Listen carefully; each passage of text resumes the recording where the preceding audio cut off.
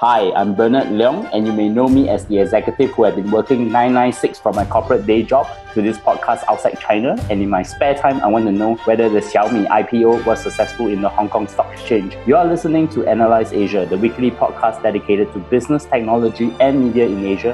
And today I have Tim Kapan from Bloomberg. Welcome, Tim, and it's great to have you back here on the show. It's nice to be back, Bernard. It's been a long time since we chatted. Yes, and the last time we were talking about Toshiba chip deal and also SoftBank, and this time around we will be talking about the most important IPO that's supposed to happen this year. So Tim, since our last conversation, what have you been up to? Well, as we record this, it's mid-July 2018, and I've just come back from trips to Bangkok, Hong Kong, and Macau for the TechSource, the Rise, and the Founders conferences, which were all very interesting. I learned a lot more about Southeast Asia and also about the Asia startup scene. So I also had a chance to sit around some roundtables with some senior executives in the industry and learn some of their frank views on what's going on in the tech industry, startups, and of course, IPOs, of which we're going to talk about right now.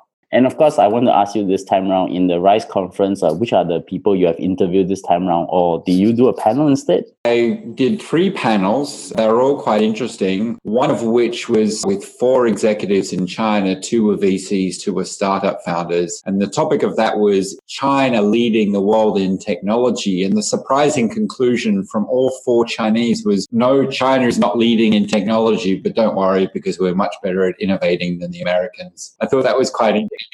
The other was with a VC called Anna Fung from a fund called Gen Fund. She's a kind of angel seed investor. And the topic there was discussing whether or not Asian funding rounds are out of control. And she said maybe, but she doesn't care if there's dumb money because it's good for her, because she's an early investor and it just means dumb money comes in later and buys her out. So she actually doesn't mind that at all. So some very interesting conversations at Rise. And I think you can find that all on Rise's website too. And the reason why I asked you is because I think you have a 3 years record of people who you've been interviewed and they got acquired in the end. That's why I asked.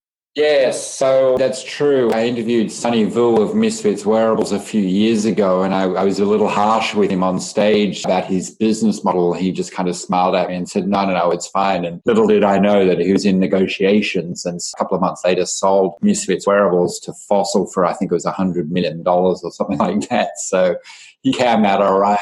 Did very well. And a year later, another company CEO that I was on stage with also got bought out for billions of dollars. I don't know whether that track record will continue this year. We'll find out. I thought I should just add, Anna Fang was also on my show previously with Zhen Fang. She works with probably the Ron Conway of China called Xu Xiaoping, or maybe Ron Conway is the Xu Xiaoping of US. And she's brilliant. She's brilliant. Yeah, that's right. She's really good. I thought it's very interesting that you're talking about the rise of China tech. And today we are going to be talking about the most talked about IPO this year, probably the Xiaomi IPO. To start, actually, we have covered this company many times on the show, but I still think we need an introduction to the audience. So maybe Tim, give me an introduction to Xiaomi and what the company really does. There's 2 storylines to who Xiaomi is. There's the Xiaomi that Xiaomi wants you to believe, and there's the Xiaomi that's a bit more reality. The Xiaomi that they want you to believe is that it's an internet company that, while they do make hardware devices such as smartphones, is really more about services, such as, connecting all the devices together and selling services to consumers. The reality is that they are still a hardware company. Most of their revenue comes from hardware. The bulk of that is, of course, from smartphones in China and India and some other developing markets. But China and India are really most of their revenue. And then they do make revenue from other things such as wearables, battery power banks, and all sorts of other things. That's where most of their revenue comes from. They don't make a lot of profit from that, less than 5% net income margin on that. You may have heard Lei Jun came out and said that he's going to be so generous to limit the net income margin on hardware to 5%. That was a bit of a red herring because their margins are nowhere near that anyway. So it's not like he's really being that generous after all. And then the other side of that equation is that the profit, the actual operating profit from Xiaomi mostly comes from their investments in other companies, some of whom are within the Xiaomi ecosystem, the companies that make devices under the Xiaomi brand. And Xiaomi takes a stake in those and helps sell those products. And in other areas, it's just pure VC work. For example, example, they took a large stake in Midea, the household appliances maker in China. It was a share swap deal done in around 2014 where Midea got a stake in Xiaomi, Xiaomi got a stake in Midea. Since then, Medea's shares have gone up like threefold and delivered a very, very, very nice profit to Xiaomi. Unfortunately for Midea, they were also bought into Xiaomi at the F1 round of financing, which was amongst the most expensive rounds of financing. And as of IPO date, only made about 35-40%, which over 4 years for essentially a VC investment is not a great return.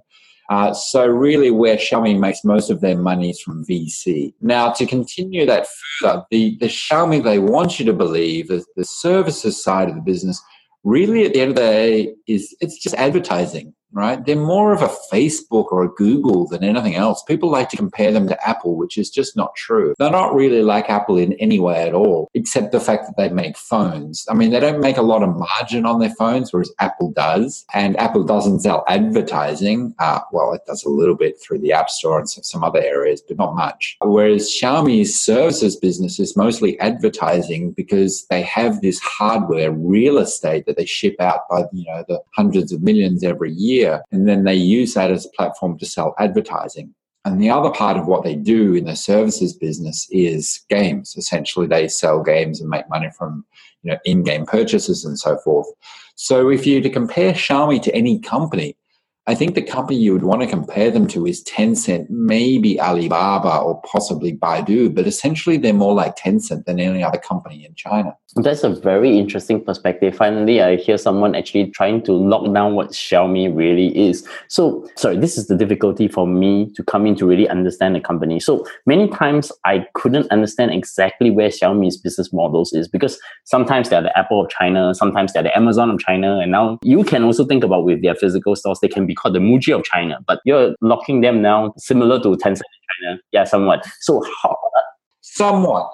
If you take the line that if they are an internet company, as they say, then they should be compared to Tencent. In fact, Xiaomi's CFO on the day of the listing spoke to Bloomberg Television and that question was asked. And Zhou Zichu just basically came back and said, we're a different species. We're a unique species.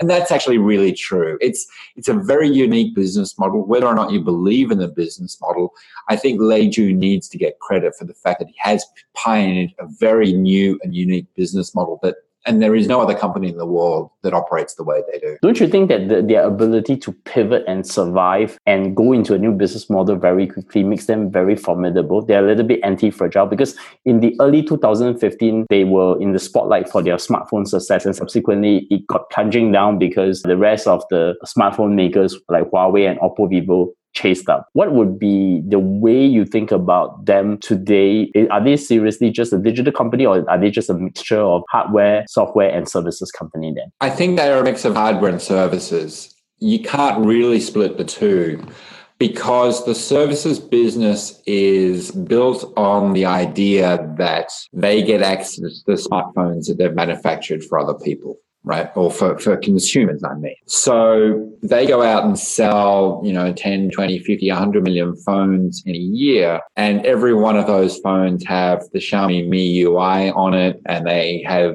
a number of Xiaomi apps on it and a few third-party apps as well, which, they get paid to install. And that is the basis on which, that's the real estate on which they can build a services business. You can't split them because if they didn't sell all those Xiaomi phones, they wouldn't really have access to all those consumers. I don't see like an Oppo or a Vivo or a Samsung or a Huawei, going ahead and allowing Xiaomi access to the phones that they sell to sell ads. It's not going to happen. They need to sell more and more devices every year and make sure that those people who buy Xiaomi devices keep coming back. They need that loyalty. And that's the foundation of the services business model. So if the hardware side of it, specifically the smartphones, messes up or gets broken, if they don't keep getting that traction with the smartphones, then the services business would have problems. And I don't see any way that they can pivot away from that. So that you really can't split the two. This is probably interesting in understanding Xiaomi's business. So I think you have already given a brief overview about where the core businesses really are.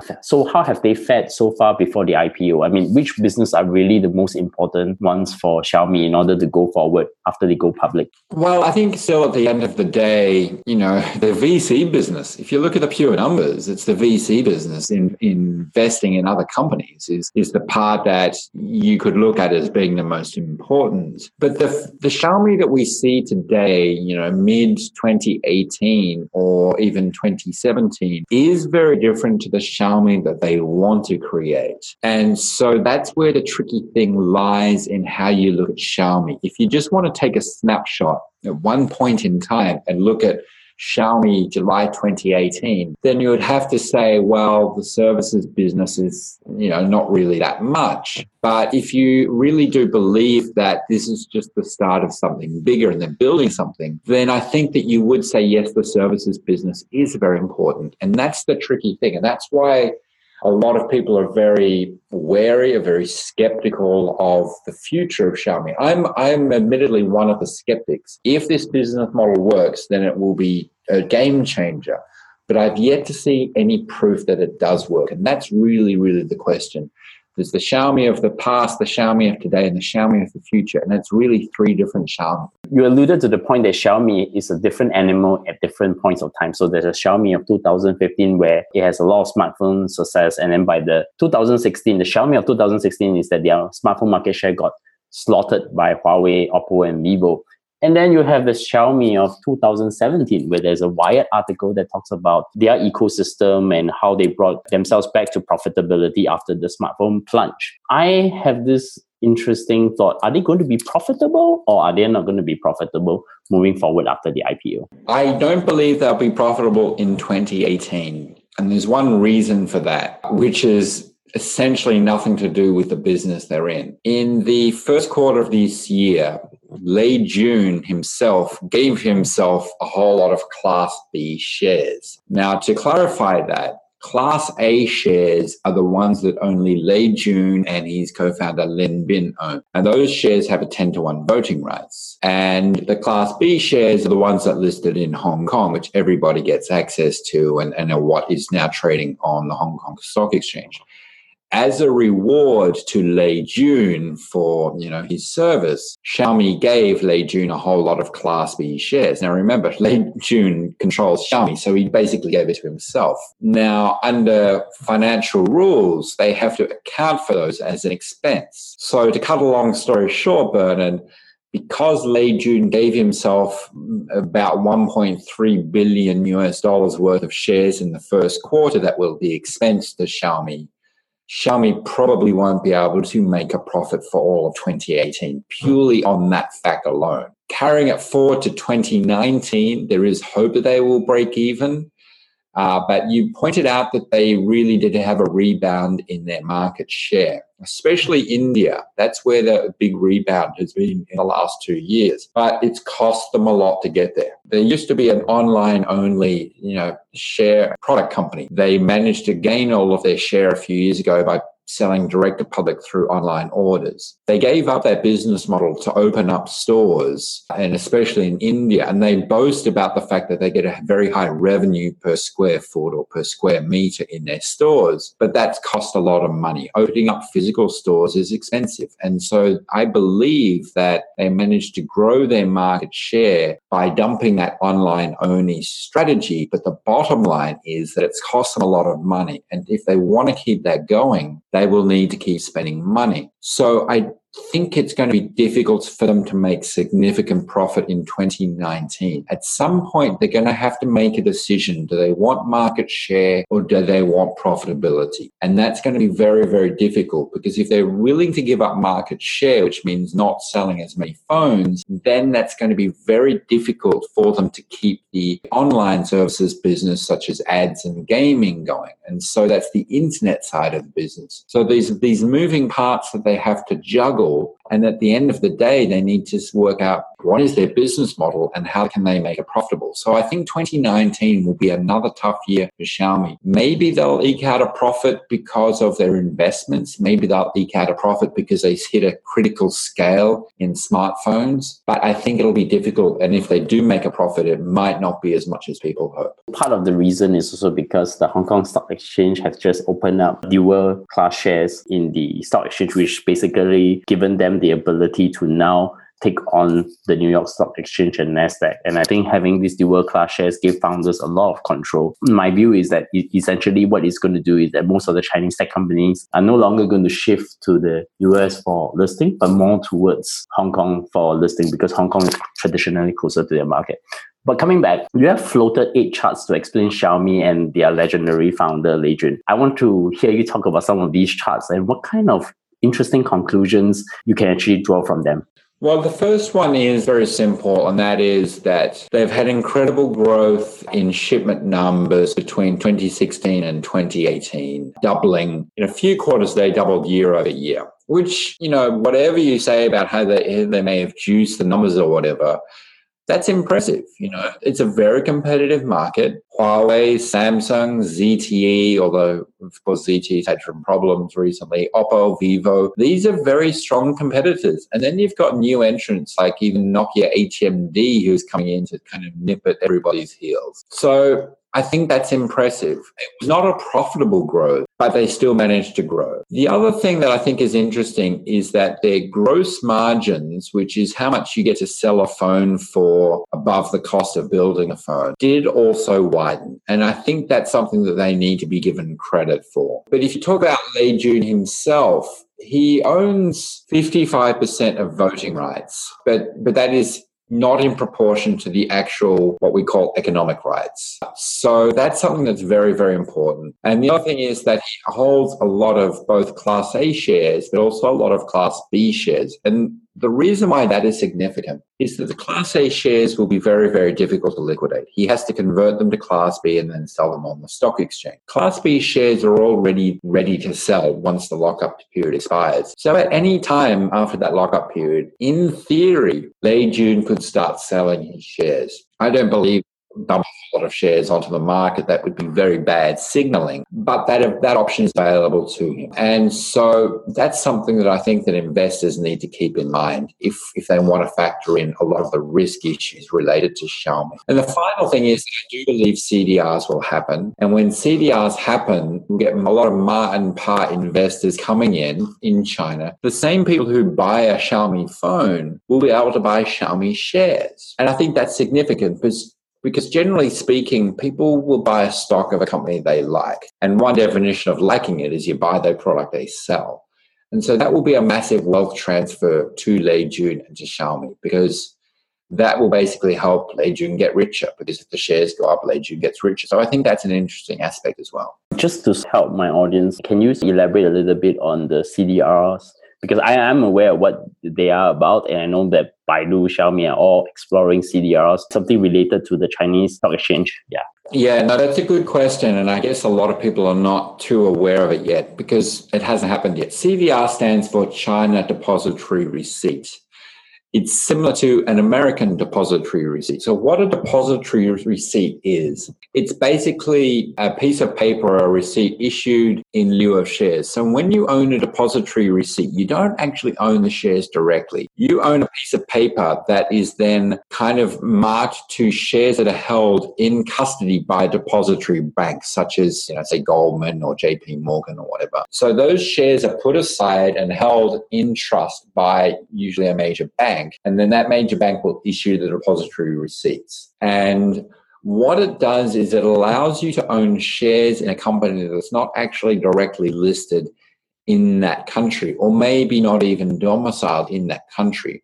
So, for example, if you own shares in Baidu listed in the US, you actually own depository receipts, not the shares themselves. The reason why that's significant for China is that China is thinking of doing China depository receipts, CDRs. And so you'll be able to own, for example, a stake in Xiaomi, which would basically be a stake in the Hong Kong listed company. but the depository receipts would be listed in China, such as Shenzhen or Shanghai. Now, one of the key issues there is that China does not allow shares to be listed in China, such as on Shanghai or Shenzhen, for a company that doesn't have a track record of profitability. Essentially, you must have shown that you've been profitable for at least 2 years. If you haven't, then you can't list in China. Xiaomi hasn't been profitable for 2 years, so they can't list in China. But under the depository receipt ruling, we believe that they will allow Xiaomi CDRs to list in China because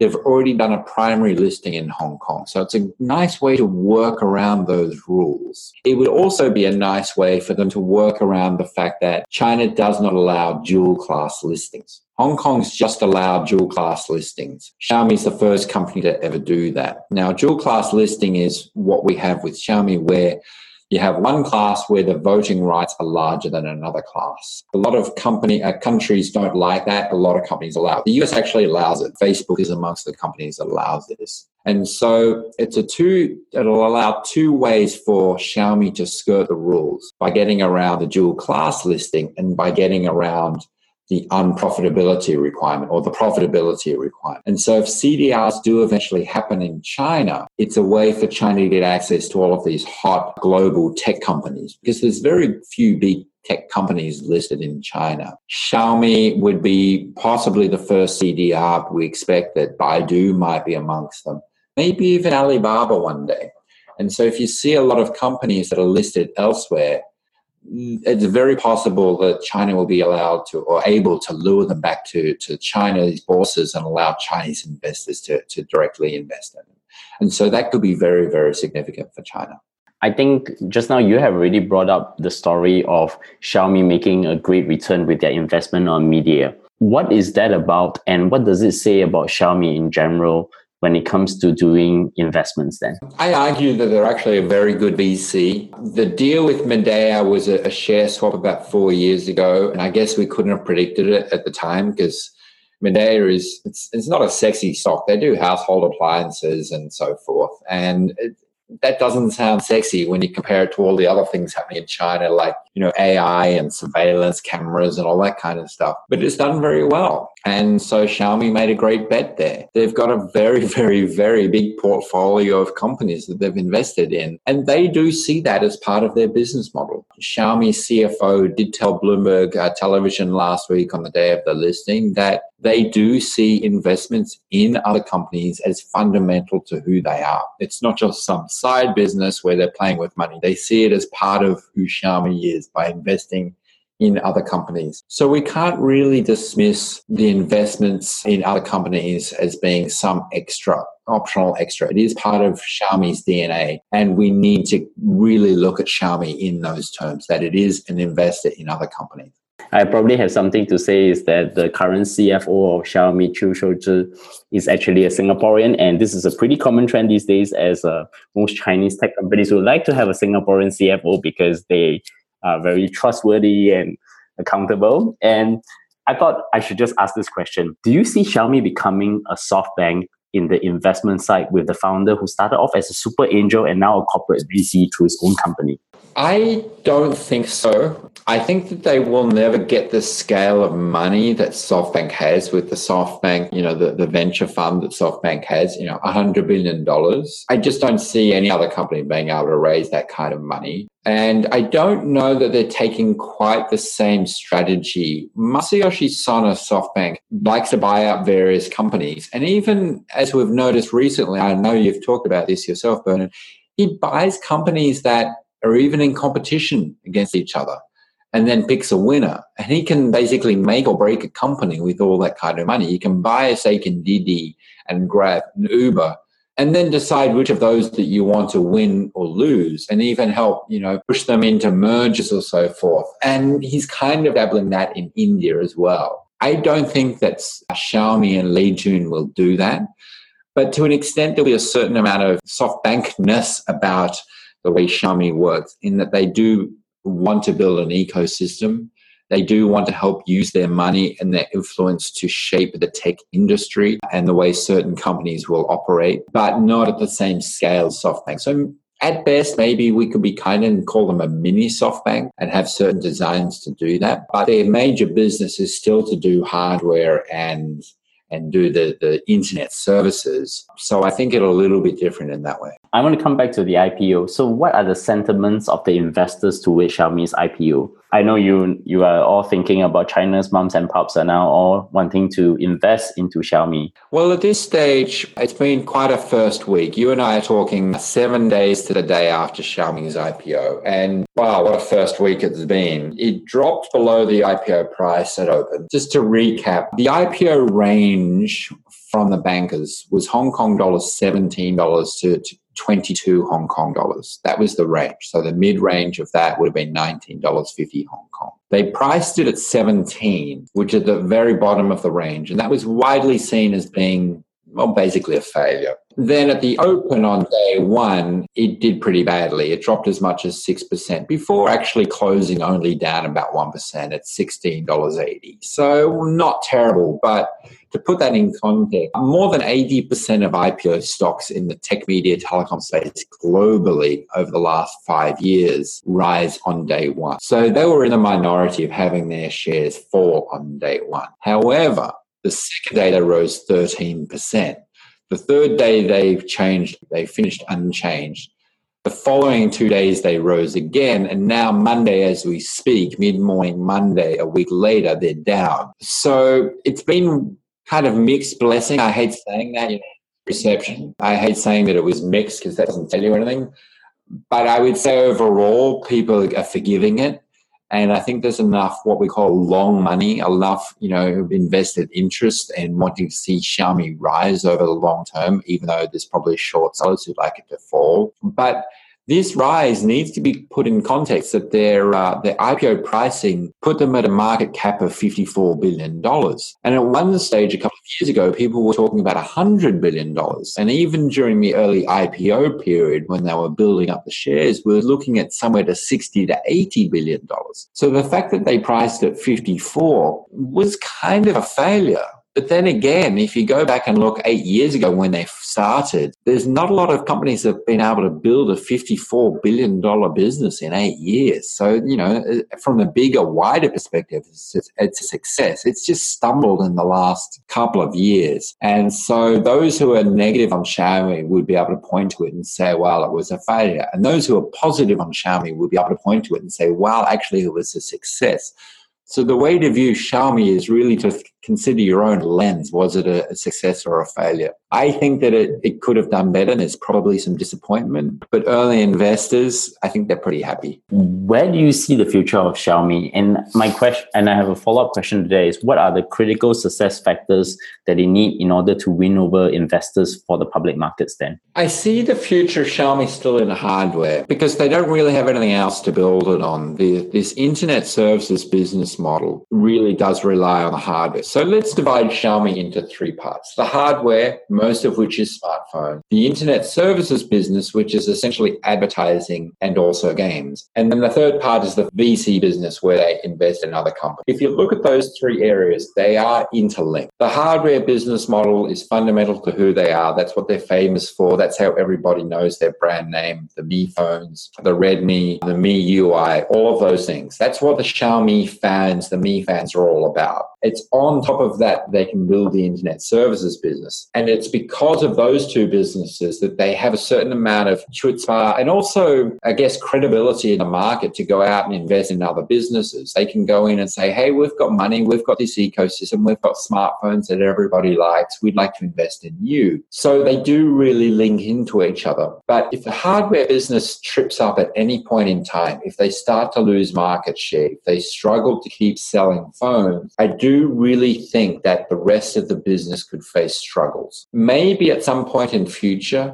maybe in 3 to 5 years' time, maybe 2020 or 2022 or 2025, the services business will have built enough momentum away from hardware that hardware won't be as important. But I don't see that happening yet. And I think that they need to find new ways to sell their ads and their other services, such as games, beyond onto their own phones. Maybe they'll need to do deals with other hardware makers, other smartphone makers, in which case maybe that can work. But given that they're reliant on their own Xiaomi branded phones for that business model, they really need to make sure that that part of the business keeps ticking over. Strange that you mentioned that their future is based on hardware. Doesn't that make them look like Apple? Well, you could say that for Huawei, Samsung, Vivo, Oppo, everybody else. But at the end of the day, Apple's business model is based on iOS, right? iOS is really the thing that keeps people sticky to Apple. Generally speaking, you either love or hate iOS. And if you hate iOS, you're going to Android. And so it's because of iOS and all the lovely things about iOS. It works seamlessly from a smartphone to a tablet, now to a watch. You've got the iTunes ecosystem, the App Store ecosystem, all those things that people like about Apple all combined into one. And that allows Apple to sell phones at an incredible markup. They're getting away with selling phones for $1,000. Like, who would have ever thought that? But they get away with it. And that's a huge profit margin to them. Apple customers know it. They know they're paying a massive premium and they're okay with that because they get the whole thing. But Xiaomi doesn't. They're getting, very small, slim margins on the hardware, and they're betting that they'll be able to make money later on the back end. Apple really doesn't make that much money on the back end. I know that they make maybe $1 billion, a couple of $1 billion of revenue from iTunes, from the App Store and all the other things. But that's not really the bread and butter of Apple. So I don't really think that you can compare the business models because at the end of the day, no one is locked into Xiaomi. That's the thing to remember. If you're an Apple person, you're locked into Apple and iOS. Android is very competitive. You can switch from a Xiaomi phone to a Huawei in a flash, to a Vivo or an Oppo or a Samsung, even to an HTC if you want to, very, very easily. And that's the thing that you have to remember with Xiaomi. There's not necessarily any loyalty to their ecosystem. So not even with their Mi fans as well? Exactly. I mean, it's nice, but, a lot of other companies have their own skins and their own overlays and so forth. Samsung has one. I'm not convinced that it creates as much loyalty as a lot of people like to say it does. Tim, many thanks for coming on the show to talk about the Xiaomi IPO, but I know I'm going to book you on another conversation about the Taiwanese tech giants, TSMC, Foxconn, and all the other Taiwanese companies across the range. So you're going to be... Let's do that. And you're going to be back? I am. There's a lot to talk about Foxconn. We've spoken about it before, and I think we've spoken about it so many times, but there's been a lot happening in Foxconn since last we spoke. So I look forward to having that conversation. And by the way, do you know that that's actually my favorite episode of all time, the Foxconn episode with you?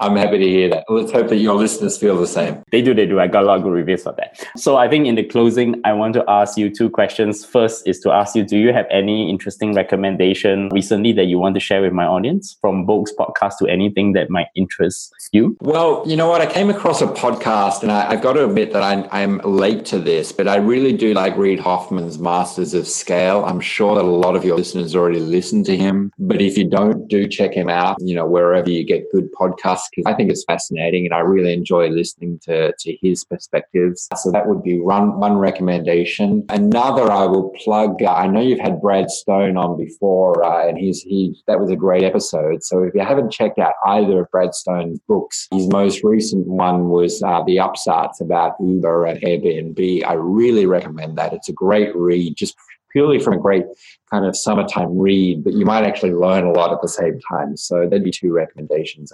I totally enjoy Brad Stone's book because I think one of the things that he really did is he really covered Uber's competition across the world, which none of the other American authors who have written on Uber did the same. So I think that's one of the key things that makes Brad's book much better than the rest.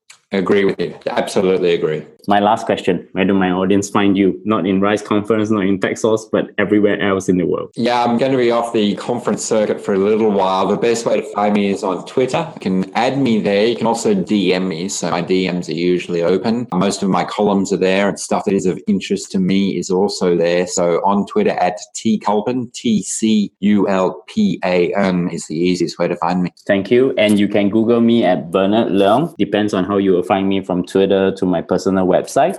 You can definitely find this podcast on iTunes, Stitcher, SoundCloud, Acast, and Google Play in the US market. And please give us a 5-star rating on iTunes because that actually helps us in being discovered. And the star on Pocket Cast or Overcast will also be greatly welcome too. So once again, Tim, many thanks. And I want to speak to you soon. Thanks, Leonard.